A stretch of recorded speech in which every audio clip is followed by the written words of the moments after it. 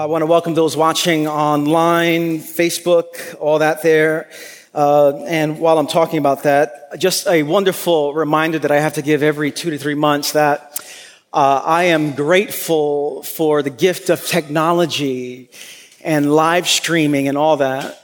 But live stream is a resource, not a replacement for community, all right? And so let me just, I need to say it like every 2, 3 months, all right? Just like, it's a resource, not a replacement. And so no judgment to those of you watching online right now. I know you feel the conviction of the Holy Spirit, but if you can make it to church, make it to church. There's something about gathering together, being in the room, worshiping together as the people of God. And so by all means, if you can't get to church and you're out of town and all that, you're sick, please utilize it. But as much as you can, get into the house of the Lord. This coming Wednesday, I'm going to be teaching a class on prayer. The first one was done a couple of weeks ago on the 1st. But if you're struggling in your life with God, from 7 to 9 this Wednesday, right in this room here, I'll be teaching on prayer. And so you can sign up for that. Just come to that. We are in a series focusing on living an authentic life. And we've been focusing on themes that have come out of the Emotionally Healthy Woman book and have added our own little spin to it. Last week, I talked about the ways that lying keeps us from living an authentic life. Today, I want to talk about the ways that blaming keeps us from living an authentic life. And so really, essentially, the invitation for us is to stop blaming, to quit blaming, and to choose a different kind of way. And so we're going to look at Genesis 3 and how blaming comes right from the actually beginning of the Bible. If you can, there we go. Genesis chapter 3, beginning in verse number 1, we see blaming from the very beginning. Hear the word of the Lord. Many of us are familiar with this story. It says, "Now the serpent was more crafty than any of the wild animals the Lord God had made. He said to the woman, 'Did God really say you must not eat from any tree in the garden?' The woman said to the serpent, 'We may eat from the trees in the garden, but God did say you must not eat from the fruit from the tree that is in the middle of the garden, and you must not touch it, or you will die.'" Although God didn't say anything about touching it, the evil one is already twisting and crafting and all that there. "You will not die, certainly die," the serpent said to the woman, verse 4. "For God knows that when you eat from it, your eyes will be opened, and you will be like God, knowing good and evil." When the woman saw that the fruit of the tree was good for food and pleasing to the eye and also desirable for gaining wisdom, she took some and ate it. She also gave some to her husband who was with her, and he ate it. Then the eyes of both of them were open, and they realized they were naked. So they sewed fig leaves together and made coverings for themselves. Then the man and his wife heard the sound of the Lord God as he was walking in the garden in the cool of the day, and they hid from the Lord God among the trees of the garden. But the Lord God called to the man, "Where are you?" He answered, "I heard you in the garden, and I was afraid because I was naked, so I hid." And he said, "Who told you that you were naked? Have you eaten from the tree that I commanded you not to eat from?" And then the man said, "The woman you put here with me, she gave me some fruit from the tree, and I ate it." Then the Lord God said to the woman, "What is this you have done?" The woman said, "The serpent deceived me, and I ate." And then we see judgment upon the serpent and the earth, judgment upon Adam, judgment upon Eve. And then it says in verse 21, "Then the Lord God made garments of skin to get rid of the fig leaves that they had, the way that they covered themselves. God now wants to cover them. He gave them garments of skin for Adam and his wife and clothed them." Let's pray. Lord Jesus, open our eyes, our ears, our hearts this morning, that we would receive every gift of revelation from the Holy Spirit today. And Lord, would your truth set us free?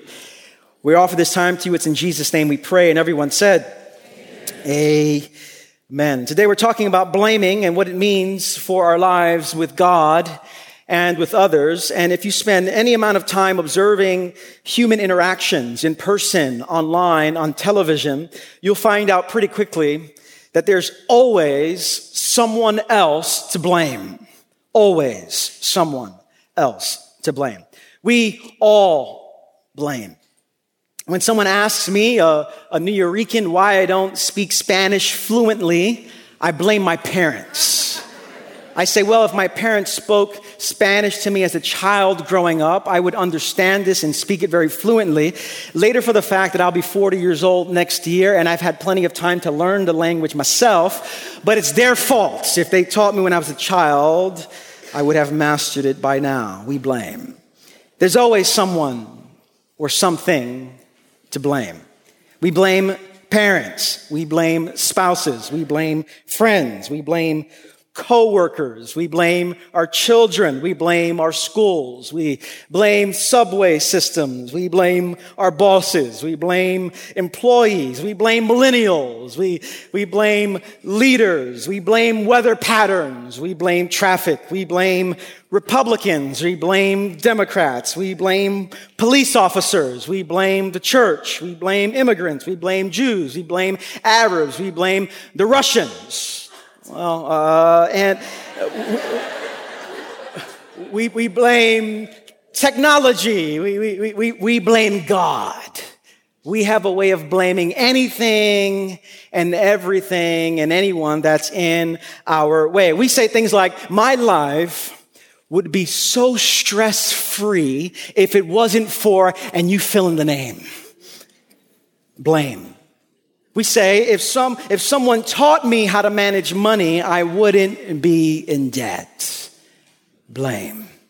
We say, that person brings the worst out of me. Blame. You say, Pastor Rich, if you only saw the people that I worked with, you see why I don't have a good spiritual life. Blame. If she wasn't wearing that outfit, I wouldn't have lusted after her. Blame. If my kids didn't act crazy, I wouldn't scream at them. Blame. As pastors, we say, if only more people volunteered, the church would be at a better place right now. We blame a lot. And at the core of blaming is fault finding and scapegoating.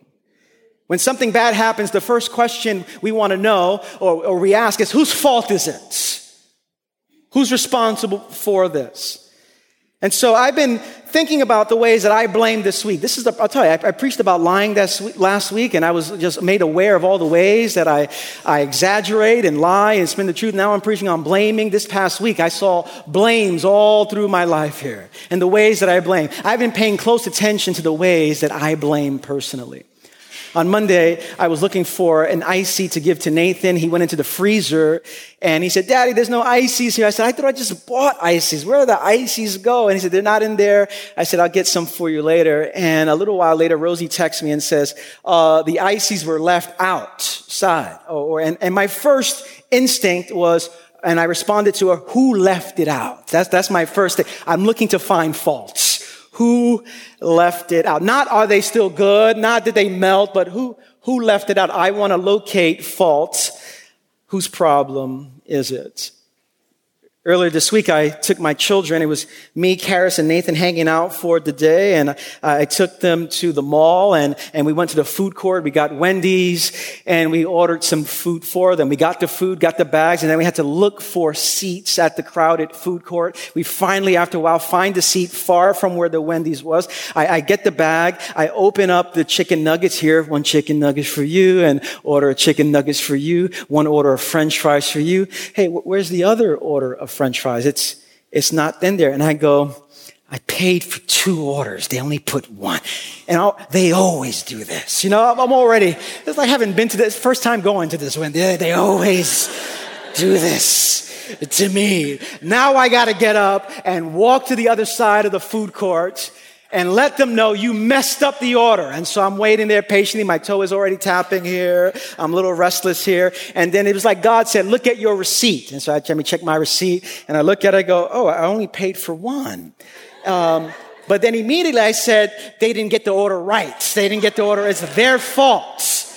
And then I realized I'm preaching a message on blame. Maybe I didn't say it loud enough or clear enough that I wanted to, but I quickly blamed. This week I've been thinking about running again. And immediately I started blaming the weather. It's too hot. Or I got to work my schedule out with Rosie's schedule here. Now I'm internally blaming Rosie because I can't run. I can't go for a run now. We blame a lot. I saw blaming in my children this week. I was in the living room and Karis was in the kitchen and she knocked over a lid from one of the pots. There was nothing in the pot, but she knocked it over somehow and it came crashing on the ground. I walked over and the first thing was, "Daddy, why did you put the pot there?" I said, I didn't even put the pot there. What are you talking about? It wasn't in me, but her first instinct when the pot lid hit the ground was, "It's your fault. Why did you put the pot there?" We all blame. Kids blame. Adults blame. Poor people blame. Rich people blame. All kinds of people along the spectrum blame. And what I want you to hear today is beyond that we blame a lot, this spiritual truth that we're going to see in Genesis 3, that when our lives are lived blaming, we open ourselves up to demonic powers and forfeit our power. Now that might sound a bit dramatic, but we're going to see it in the text today. When we live our lives blaming, and whether we're talking about, I can't find my keys, or whether you're talking about immigrants are the problem that our countries we're in right now, when we live our lives blaming others, we open ourselves up to demonic powers and we forfeit our power. And so in our text in Genesis 3, we find from the very beginning of the Bible, blaming taking place. In Genesis 1 and 2, we see that God creates the world. God makes a good creation. God creates the garden. God creates paradise. The Bible is off to a wonderful, glorious, transcendent start. God creates humanity, and humanity enjoys fellowship with one another in Adam and Eve. They enjoy fellowship with God in the garden. God gives them a tour of paradise, fully furnished for them by the time they get there. You have all the food you want. Creation is here to steward, to manage, to serve. And the ground will serve you, and the world and the earth will serve you as well. A wonderful relationship of mutuality, humanity with humanity, humanity with God, humanity with creation. But God at some point says, as he's giving them a grand tour of Eden, you can eat from there, you can eat from there, enjoy that. Oh, that's going to taste fantastic. Wait till you add some salt on that one. Wait till that. He's giving them a grand, but then he says, all right, just don't touch that one. Everything else is yours. Just don't touch that one. What God was doing at that moment when he was saying, just don't touch that one, was he was creating the possibility for choice.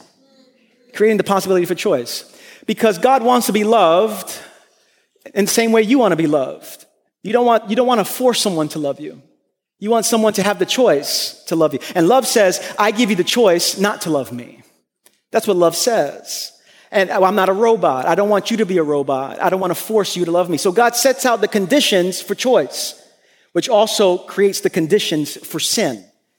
And instead of them loving God with their heart, soul, mind, and strength, instead of obeying and listening to God, they start going their own way. The serpent comes and the serpent begins to blame God, saying, God is holding out on you. You're not everything you can be because he's holding out on you. That tree there, he's holding out. And he starts blaming God very subtly and insidiously. If you want to be like God, you have to eat from this tree. And what Adam and Eve do, as you know, they take from the tree and they eat, and sin enters into the world. They go beyond their limits. They take from the tree. Sin enters into the world. And when sin enters into the world, the manifestation of that sin is shame and blame. Shame and blame. Adam and Eve realize they're naked now. They're ashamed now. They cover themselves with fig leaves, trying to figure out, they're disoriented. What's happening here? The sense of innocence that they've had is now gone. And then they hear God coming in the garden, calling their name, Adam, Eve, in the very cool of the, and they hide because they are afraid. And now they go behind the tree, they're hiding, and God asks them, where are you? And then he says, Adam comes out and says, I hid because I heard you were coming. This is the first time now. They didn't have a relationship with God of being afraid of God in that way. Now, because of shame, they are afraid. We hid because we were afraid, because we were naked. He says, who told you you were naked? Now, when God asks questions, God is not looking for information. When God asks questions, God is not launching an interrogation.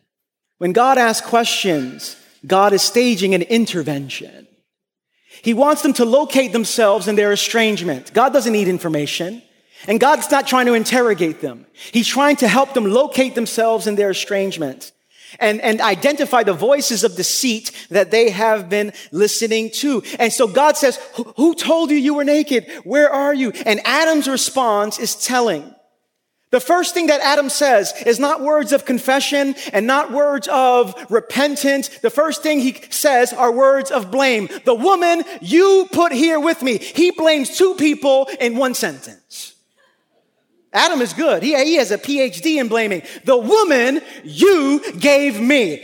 Both of y'all are the reason why sin entered into the world. And so God now sees Adam, he's blaming, he's pointing this way, pointing at both of them. God says, Eve, what happened? And then she says, the serpent deceived me and I ate. And what we see from the very beginning of the Bible is that the root of blaming is demonic in nature. It's demonic. The source of blaming is demonic in nature. And at the core of overcoming blaming is a recognition that there are evil realities that want to split us from God and split us from each other. Whenever you see blaming, Satan is near. Now let me unpack it. Richard Rohr says that the great sin is the sin of accusing. Satan, the name Satan means the accuser. And what the accuser does is accuse. And whenever we are accusing, whenever we are blaming, whenever we are laying the weight of fault on other people and not on ourselves, we are doing the work of accusing and blaming. Whenever we lay the fault with someone else and to preserve ourselves, to protect ourselves, we are doing the great sin of blaming. Love is other-oriented. Blame is about self-preservation, but it's a self-preservation by laying the fault at your feet. And blaming is dangerous because blaming cuts us off from each other. This is why whenever you get blamed by someone, your first response is defensiveness or wanting to fight back. Let your boss blame you, let a coworker blame you, let your spouse blame you, let your boyfriend blame you. Immediately, you're going to get closed off, defensive, and you're going to want to fight back. And so we need to watch ourselves and watch our souls. Because when you want to blame someone, as Richard Rohr would say, you're almost always not feeling good about yourself. Whenever you blame someone, you're almost always not feeling good about yourself. And so our blame is a way of discharging our pain on somebody else. And when, as Rohr would say, our pain is not transformed, it gets transmitted. Any pain that's not transformed in us gets transmitted out to someone else. We project it onto someone else. And the projection of our pain is manifested when we blame. And when we blame, we are in dangerous territory. I don't want to be dramatic here, but I will be. We are never more like Satan than when we are lying and when we are blaming. He is the father of lies, what we talked about last week, and he is the accuser of the brethren. And we're never more like Satan when we are lying and when we are blaming. When we blame, we say essentially these three things. It's your fault. You did something bad. You should be punished. It's your fault. You did something bad. You should be punished. And when we blame, there are at least three consequences. Blaming damages relationships. It leads us into self-deception and it diminishes our power. This is what blaming does. It damages relationships.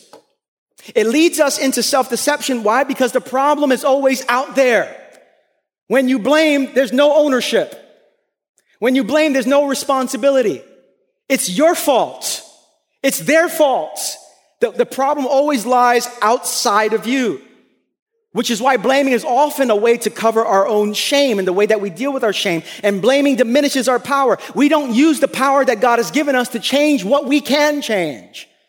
But this is the reality that's before Adam. This is the reality that's before Eve. This is the reality that's before us. Blaming damages relationships. It leads us into self-deception. It diminishes our power. And so if this is our reality, and it is, every single one of us, this is our reality. How do we get out of it? How do we, if truth is the antidote to lying, as I talked about last week, what's the antidote to blaming? I want to just name two things. If truth is the antidote to lying, it is confession and responsibility that is the antidote to blaming. Confession and responsibility. Now, to take responsibility doesn't mean that others haven't done wrong to you. To take responsibility doesn't mean that there aren't truly difficult realities that you are facing in life. To take responsibility does not mean that others aren't at fault. I think about situations where the blame, the fault is as clear as day. I think of situations where someone abuses power. When a leader, a pastor, a boss crosses a boundary, physically, sexually, and the temptation for the person who's violated, the temptation is to say, I'm at fault for letting that person do that to me. And I can't explore every scenario here in detail, but if someone crosses a boundary without your consent, you are not to blame. They have sinned against you. You are not to blame. Now, by God's grace, you need the wisdom to discontinue this, the wisdom to get away from it, the wisdom to not allow this to be perpetuated in your life. But sometimes the situation is they violated you. They sinned against you. They crossed a boundary. And yet, that doesn't mean that you have to stay where you are. And so, confession and responsibility. I first want to talk about confession. Because if we're going to get out of blaming, and let me tell you, I was blaming left and right this week, in big ways and in small ways. And I was brought awareness, the Holy Spirit was bringing awareness to these things. And I realized I know I'm not the only one. To move out of blaming means we need to embrace a spirituality of confession, to appropriately name our complicity. Confession positions us to be honest about the ways we blame. You know, in AA meetings, when someone comes into an AA meeting, the first thing they say is to say, hi, my name is so-and-so. I am an alcoholic. And then they're greeted, welcome, so-and-so. If we were to go around the room, we each could take turns and say, hi, my name is Rich. I'm a blamer. And we would say, welcome, Rich. And then we go down the line. But it begins with confession. It begins with naming reality. It begins with being honest with ourselves. Confession helps us to see that we often get stuck at laying the problem on somebody else. And so confession helps me to love others better, empowers me to do what I can. And at the core of confession, it is essentially saying that we somehow, some way, we're not exempt, that we have contributed to realities that surround us.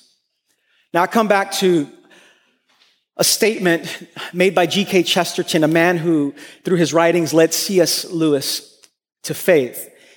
And G.K. Chesterton, a century ago, in response to a newspaper article that asked, what's wrong with the world? A newspaper article said, what is wrong with the world? And he wrote in the newspaper to the editor. And he is well known by this time. And his response to the editor who asked the question, what's wrong with this world, is very simply, "Dear sirs, I am sincerely yours, G.K. Chesterton." That was his letter to the editor. I am. If we write it, we say, "To whom it may concern, they are. Sincerely yours, everybody." It's everybody else's fault. They are to blame.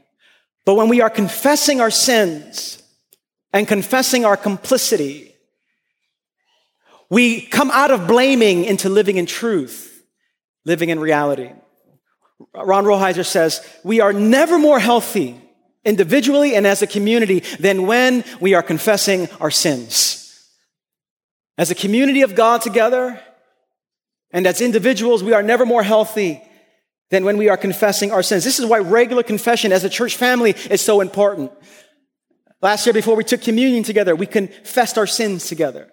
At the end of this service, we will confess our sins together because we're saying we're all in the same boat. We all are some way complicit. And instead of blaming, we need to begin by confessing. Now, to confess doesn't mean we harbor shame. What often happens is instead of blaming others, we end up blaming ourselves in a very destructive way. And so I won't blame you, but now I'm blaming me. Confession is not about self-blame. Confession is more freeing than that. Because if you're living in self-blame, you're not free. You're still now living under the pressure of shame and condemnation. But confession gets you out of it. And so instead of moving from other blame, we move to self-blame, and that's as destructive.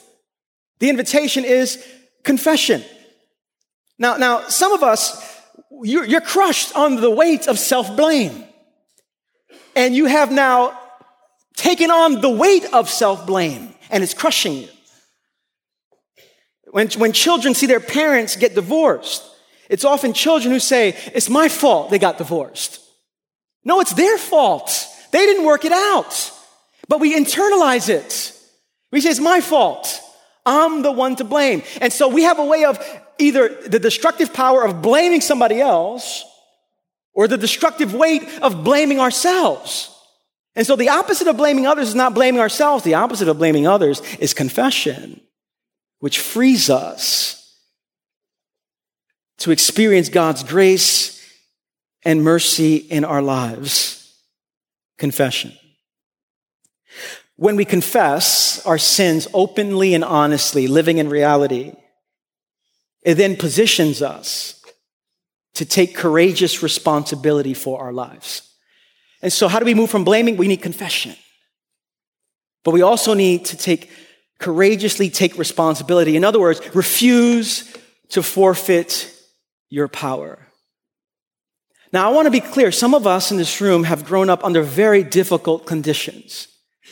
Some of you have suffered. Some of you have been abused. Some of you have come from socioeconomic poverty, immigrating into this country, experiencing hardship after hardship. And that is true. And at the same time, what is true is you have power.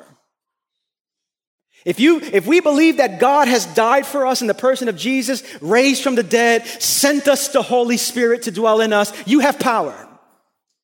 Which is why at New Life, we don't believe that just because you've been shaped by your particular families and you have negative legacies from your particular family, that pattern has to persist one generation to the next. You have power.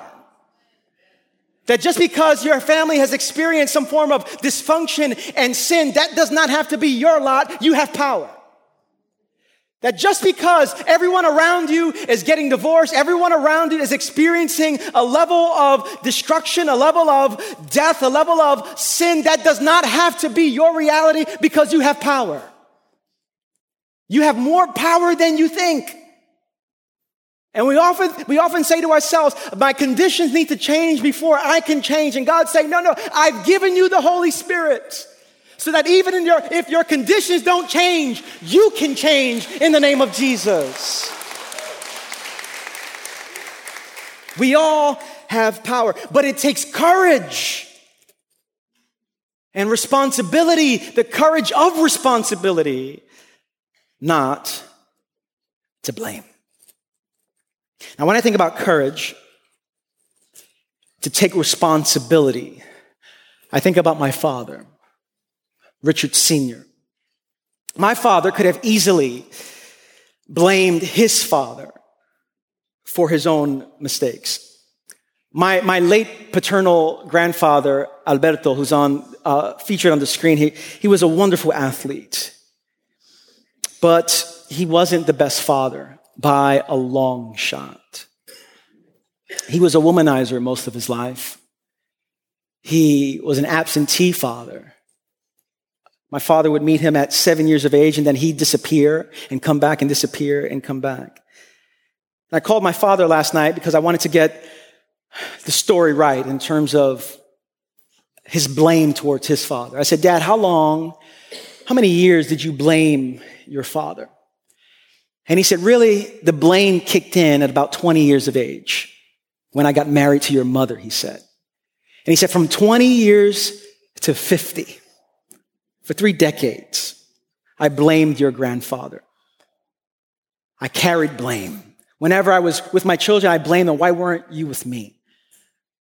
Whenever he struggled to be a good parent or a good husband, he blamed his father. Why didn't you show me? And for 30 years, he would carry deep blame and resentment, unforgiveness against his father. But about 12 years ago, my father wanted to confront some of the areas of his own life and to find some closure and to move out of blaming into forgiveness, to move out of blaming into responsibility, to move out of blaming into freedom. He could have lived his entire life blaming his father for his own sins, but he chose a different way. Some 12 years ago, my father hadn't seen his father in over 25 years, but he needed to find him, to move from blaming to freedom. A couple of years ago, my grandfather passed away, and my father decided to go write something on Facebook as a kind of tribute to his father and to talk about the journey that he went on with his father. My father captured it this way on his page on Facebook. I always want to read it for you. He says, some 12 years ago, I spoke with my wife and told her I needed to find my father as he was distant from me and the rest of his children for so many years. I needed closure. I needed to forgive him personally. I decided to go on a journey to Salinas, Puerto Rico. I went there kind of blind, not knowing where I was going. But I remember that I walked by faith, not by sight. It took me almost a full day to find my father. I had to ask many people, including the police department, for direction. I finally reached a home where he was living, and he arrived there soon after I did. It was more than 25 years since I've last seen him. He says, when he saw me, he was in such shock. He said, Ricky, is that my Ricky? And I said, yes, Father. And he started crying like a little baby, like I'm crying now as I write this. He invited me in and we talked to almost 1 a.m. He was still able to walk. I went with only one purpose, and that was to forgive him, to pray with him, and to tell him despite the abandonment, I still love him and wanted him to hear it straight from my heart. The following day, we went to Ponce, laughed some more, sat down in the park, and spoke some more. I asked him why he was never in my life, and he had no good answers. And today I know he was battling demons, self-doubt, alcoholism, and other things like the abandonment he experienced from his father. He never really gave it a try to be with me or his other children. He had some serious dark sides. And since my last visit with him, I was able to stay connected and spoke with him from time to time. That made me happy, but more importantly, I believe it made him happier. He lived to be 87 years old by the grace of God. Today I have peace in my heart, mind, and soul. I will miss talking to him and hearing his voice. Rest in peace, Albert Luis Villodas, Senior de Soto. He is in a better place. This is my father with his father when he met him that weekend in Puerto Rico. My father could have lived the rest of his life blaming his father. for all of his shortcomings, but he would have forfeited his power. In visiting his father, my father realized the significant gaps his father had, realized the deep pain he endured. And my father forgave him and now takes greater responsibility for his own life. Wouldn't it have been nice for him to have an affirming father? Of course. Wouldn't it have been nice when his birthday came around to get a birthday gift and a birthday card and a cake and all that? Of course, but he didn't have that. And yet at the same time, although he didn't have that, he did not have to stay stuck there. And instead of offering blame, he offers forgiveness and takes responsibility. Let me close with this. In our text, for all the blame and shame and sin and spin and lying, God is at work in his grace. And surely we can't overlook the fact that when they sinned, they had to deal with the consequences of their sin. After they sinned, judgment comes upon the earth, judgment comes upon Adam, judgment comes upon Eve. But the story doesn't just have consequences and judgment. The story includes compassion and grace. The story concludes here. After they sinned, they sewed fig leaves for themselves, but God said that wasn't enough. The Lord God made garments of skin for Adam and his wife, and he clothed them. The Lord God made garments for him. They tried to cover themselves, but the covering wasn't sufficient enough. He needed to cover them himself. He needed to kill and sacrifice an animal and now make garments of skin for Adam and his Eve. And from the very beginning of the Bible, we see from the very opening pages of the Bible that everything in the Bible points to Jesus. That everything in the Bible points to the work of the Son of God. From the very beginning, we see God making a sacrifice and covering Adam and Eve. And what we see is this is a sneak preview of what's to come. That Jesus comes into the world that is stained by sin. That we are the ones truly responsible. That we are the ones who go our own way. That we are the ones who make war.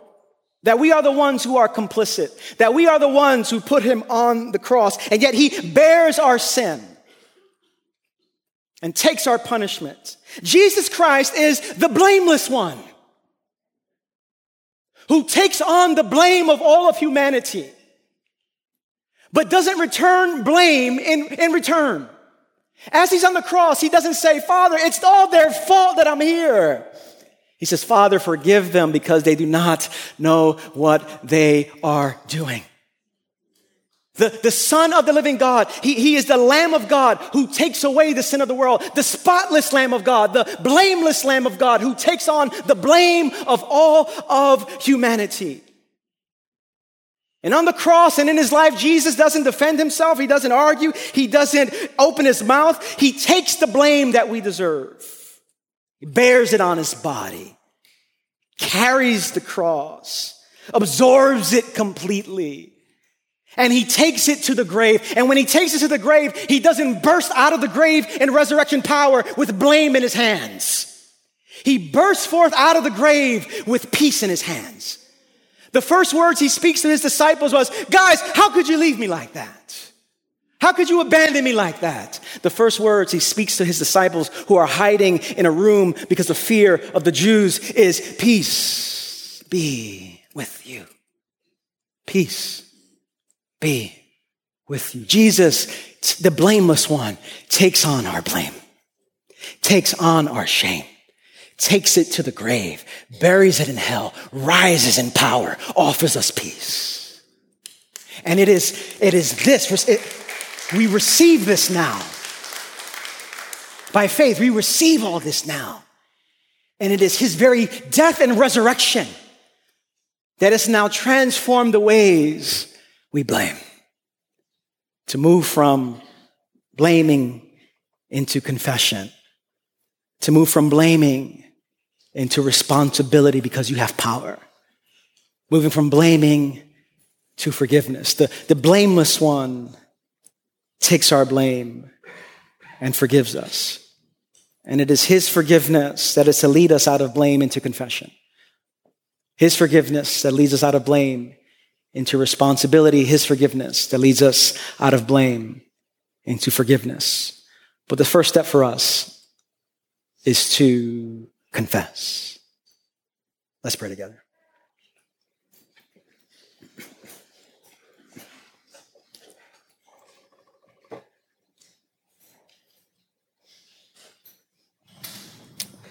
Who are you blaming?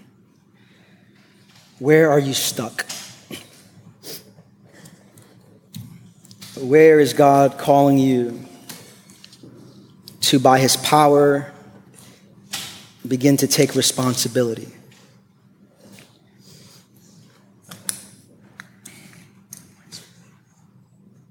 The blameless one takes our blame and forgives us. Lord Jesus,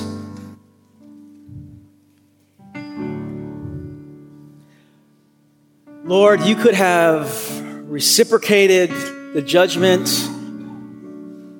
that was put on you on us, and yet you offer grace and forgiveness.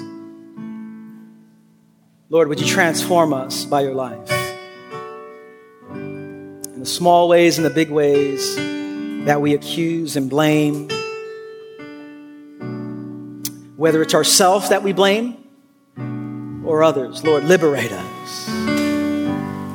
May we be a community at New Life here that lives in truth, that lives with confession on our lips.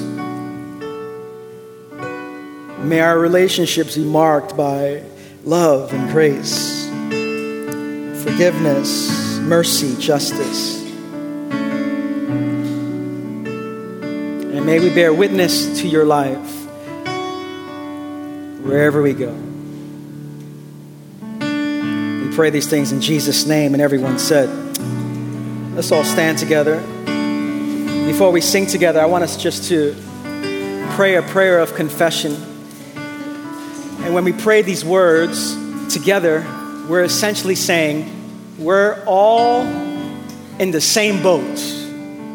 We all blame, we all scapegoat, we all identify the problem as out there. But when we confess on Sunday morning like this, we're saying, Lord, do a work in me. My heart throughout the course of this week was so convicted of all the ways, small ways and big ways, that I assigned fault outside of me. And I've had to come back to God many times for forgiveness.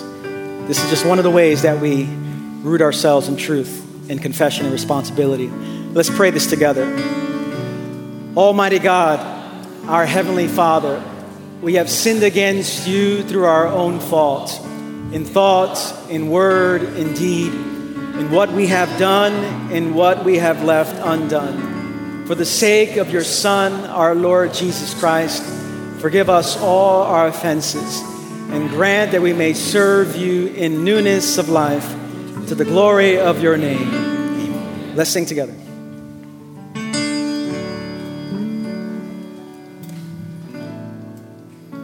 Here I am, God, arms wide open,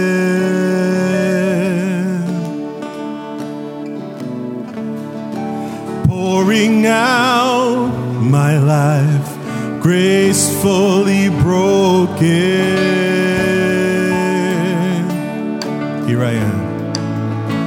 Here I am, God, arms wide open,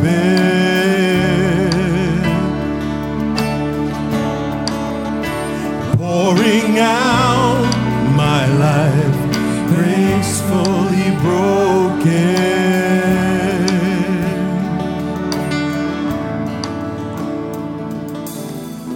Your power at work in me, I'm broken gracefully. I'm strong when I am weak. I will be free. Your power at work in me, I'm broken gracefully. I'm strong when I am weak. I will be free.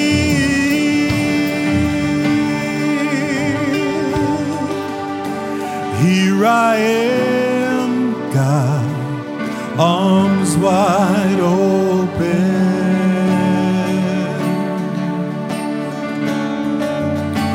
pouring out my life, gracefully broken.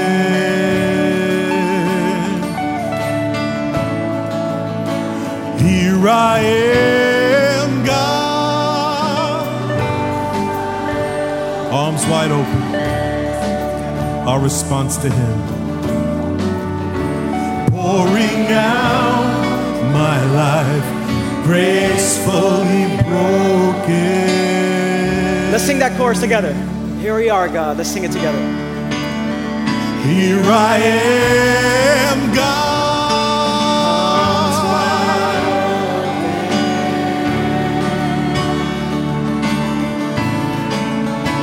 Pouring out my life, gracefully broken. Here I am. Let's sing that through with everything we have. Here we are, Lord. Here I am, God, arms wide open. Pouring out. Pouring out my life, gracefully, gracefully.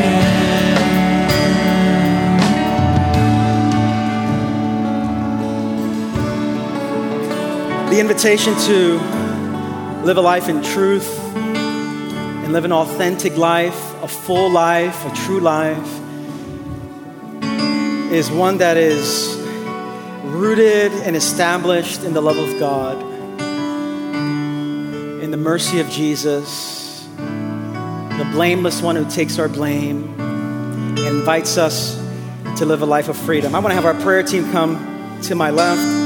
Invite those who are going to be offering the bread and the cup to come to my right. And when we take the bread and the cup, we're essentially coming to the table where the blameless one, we are reminded of the blameless one taking on all of our blame. When we take the bread and the cup, we're saying, Lord, you could have offered judgment and blame in return, and yet you offer free grace. And as we take in the bread and the cup, may that nourish our souls and our bodies to live lives of confession and responsibility and forgiveness. And so we'll have Kelly and Shirley here to offer the bread and the cup. And we have our prayer team here. Many of us, my father, for decades, lived blaming his father. And I don't know all of the consequences that he carried, and the weight that he carried, and the pain that he carried as a result of that. But he realized 3 decades is way too long. And certainly there's a time to grieve when others wrong us. There's a time to lament. There's work to be done in our souls. There's processing to be done, especially when people wound us and hurt us.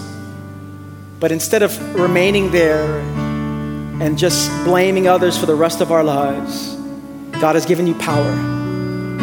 God has given you grace. And sometimes you just need someone to pray with you and pray for you to help you take the next step. And so whether you are a lifetime blamer or whether blaming has been coming up more and more, allow someone to lay their hands on you, anoint you with oil as a sign of the Holy Spirit's power in your life.